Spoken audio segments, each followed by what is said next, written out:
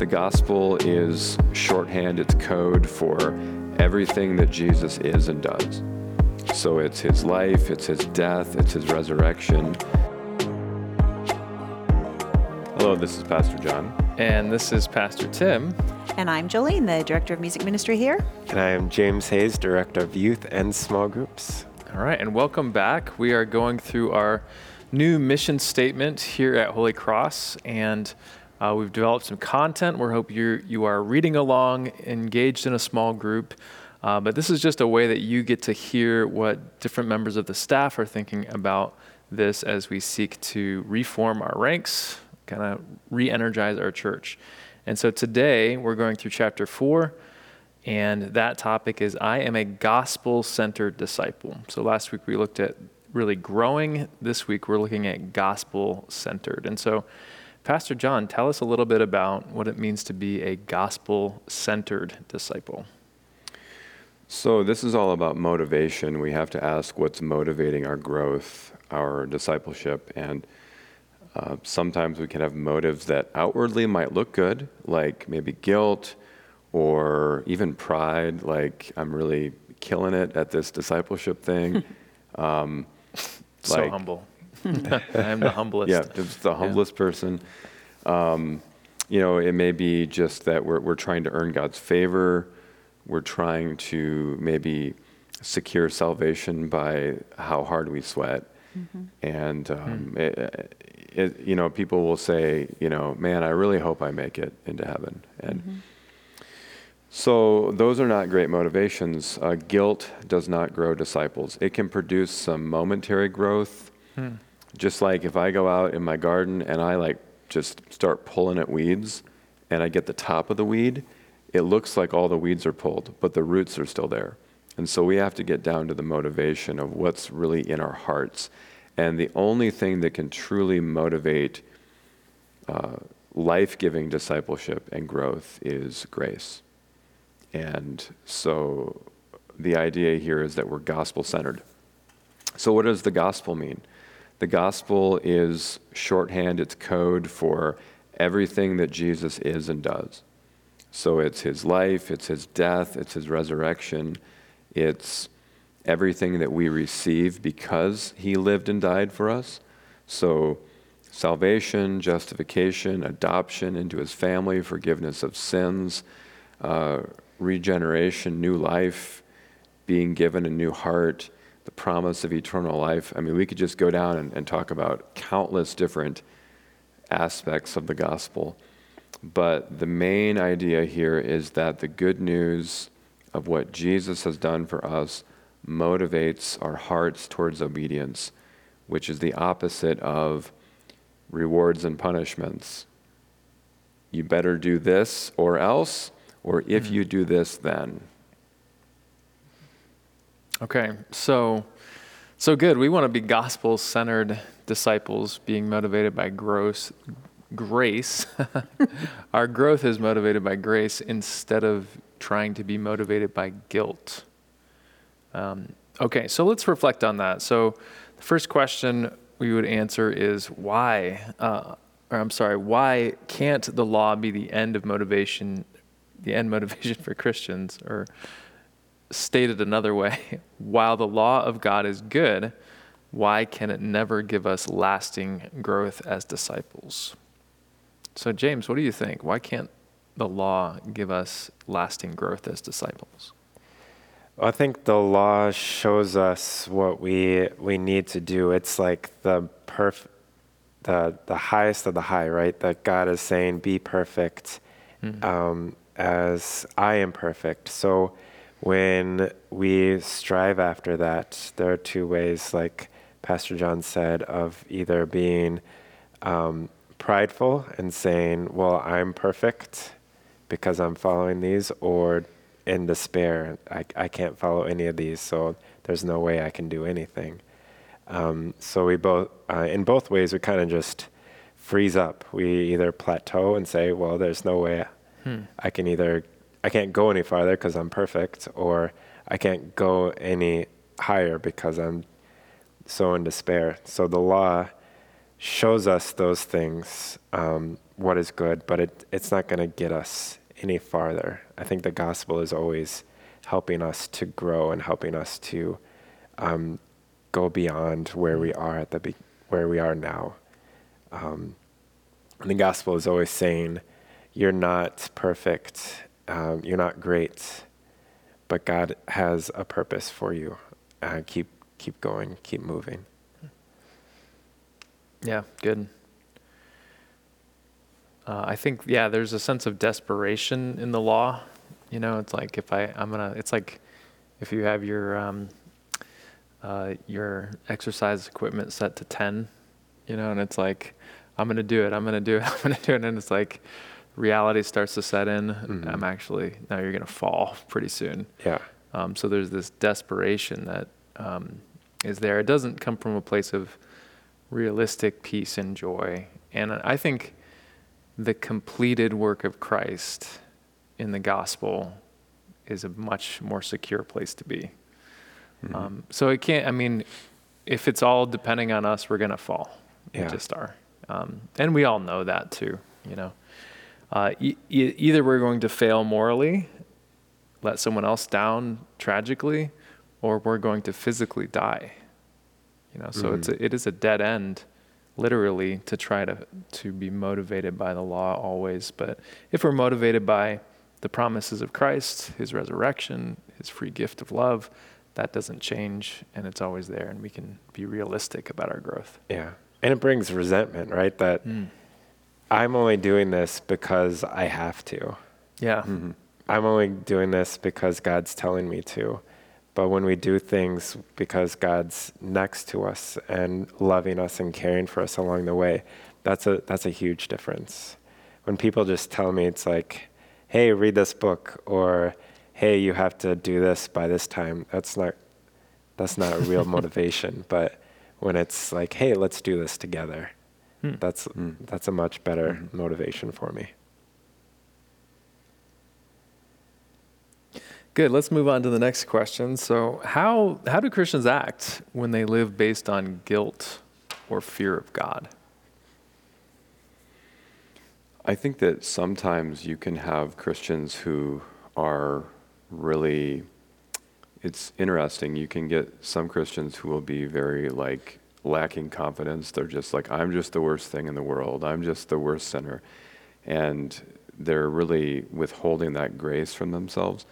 But then you get other Christians who, because they're based on guilt or fear, they are overly confident and they know they're right. And sometimes the most dangerous person can be the person who has no doubts whatsoever, about I'm right, and they can just be unreasonable or harsh. And I think that what this does too is it kind of it pushes sin under the surface into hidden areas in our lives. And so we're not going to be vulnerable. We're not going to admit that we have struggles or failures.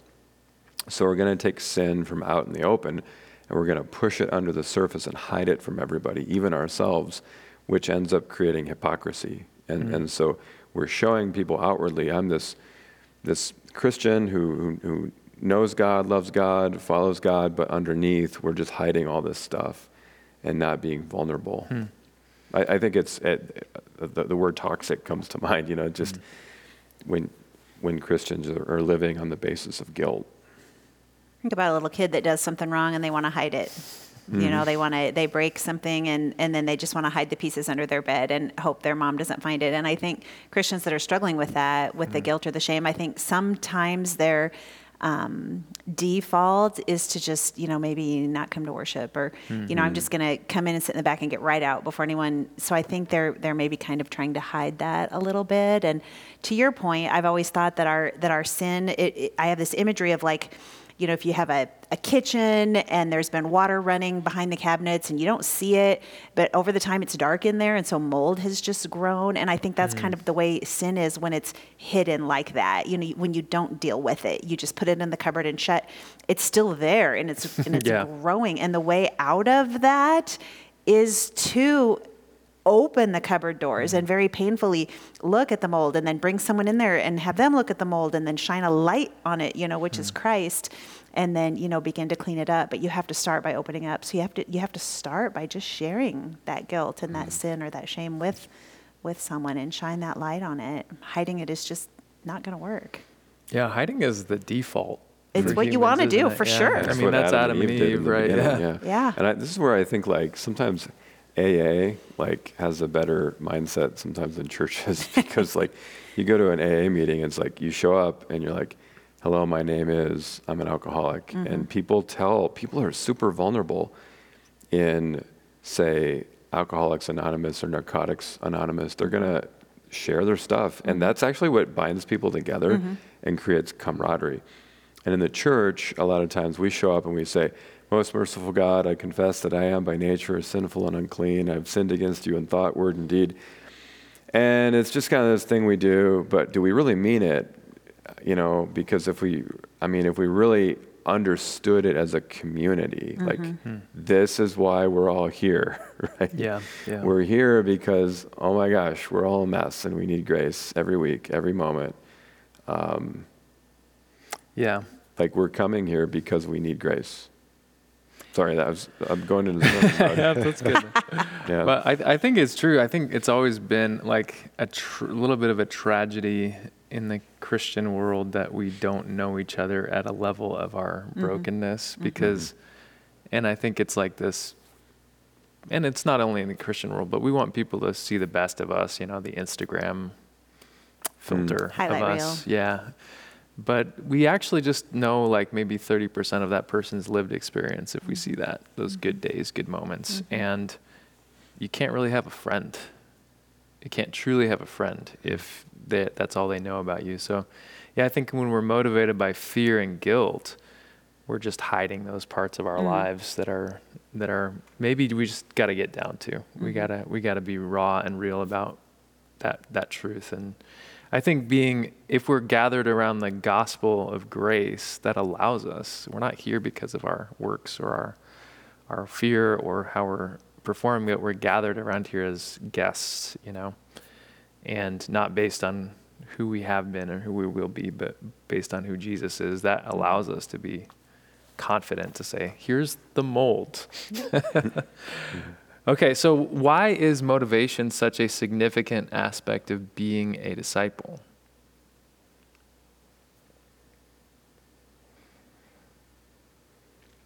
Motivation moves people to do things or not do things, right? And I just think about like when I was a kid, like, the parents say, clean up your room. And it's like, I don't really feel like it because I'm totally fine with living in this mess. And I'd rather do things my own way, and you're not the boss of me. Actually, you are, but when you're at 13, you think you know everything. But then I think about you go to college and you live in your own mess and you think, you know what? What if I cleaned up my room? Whoa. And then you do it and you're like, I actually kind of like this. You know what I mean? It's like you have that extrinsic motivation of people telling you, do this, do your homework, do the dishes. And then you have the intrinsic motivation that says, I'm going to do this because I care.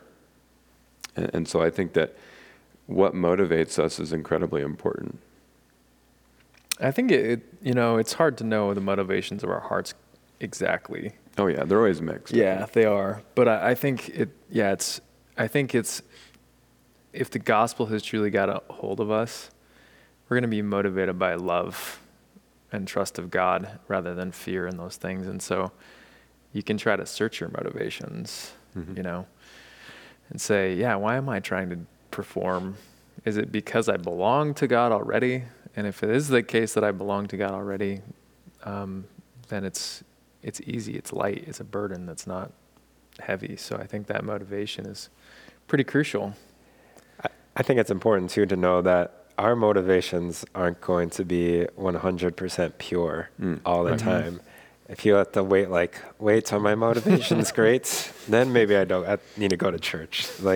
It's never going to be great, but God's going to use like we said before, God's going to use that law, that guilt part, to help get you to the gospel part.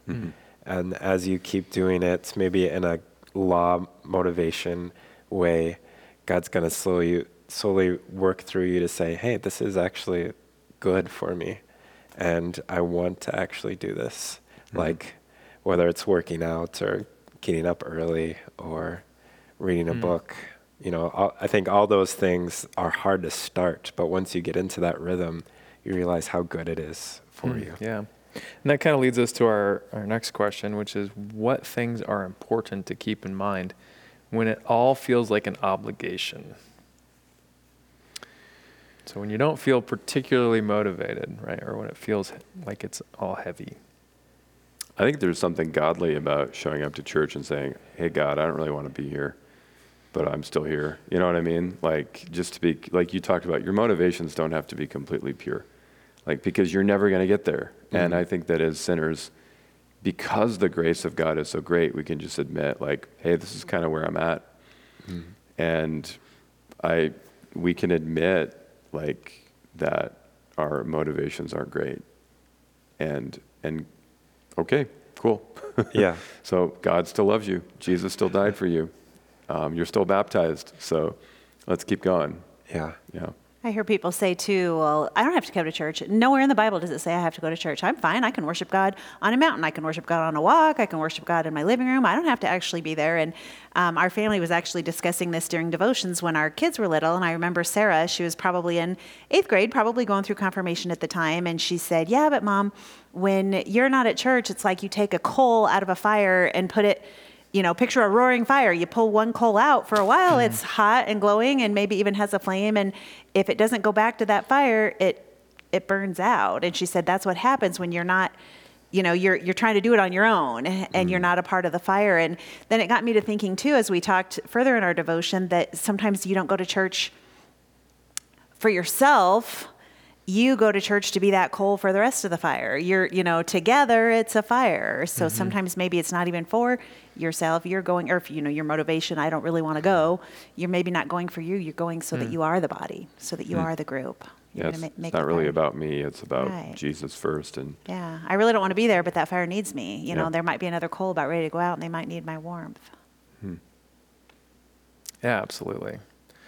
I think that's super useful to just keep in mind the bigger picture of who we are together in Christ. I think too, just being gospel centered, it's like when it feels like an obligation and when our motives are not pure as the driven snow, Are they ever? Right. When we don't necessarily want to be there, it's like, yeah, guess what? You're a sinner. You don't have the perfect motivations. You don't always want to show up even for yourself or for your neighbor. But guess what? Jesus did show up, right? Jesus came down, he showed up. So being content to just contemplate the gospel again, when we're in those moods of self-pity or I'm not good enough or I don't want to, just thinking about just the tremendous love of Jesus. And I think that's sustaining once again, because it's not based on our performance and we can see this love that can kind of break through our malaise, Yeah, it's kind of as a closing thought here. I think it's important that we remember that the goal of worship is the gospel. Like a lot of times we associate church maybe with guilt or obligation, or like, sometimes I feel bad, but really the goal in worship is to arrive at hearing the gospel clearly. And so that's the purpose of baptism, right? Is that we belong to Christ. That's the purpose of Holy Communion, is to know that we belong to Christ. That's the purpose of hearing the sermon, the purpose of being around other Christians, confessing our sins and hearing God's forgiveness. Like that's the main focus of worship, is the gospel. Like when we come to worship, we're going to lean towards growth, but the main focus is not, here's another thing to do. It's, here's what Christ has done for you, and you can rest in that. I think the main focus is sing a great song, honestly. There's a lot of great songs about what Jesus has done for us. Well, good. Well, let's end our time together in prayer. Dear Jesus, thank you for your sacrifice for us, that all our sins may be forgiven and that we may have a true and whole connection with the Father. Take away all guilt and shame that may motivate us and cloud us from seeing your full love and grace. And may your gospel always be our focus, motivation, and cheer. Amen. Amen.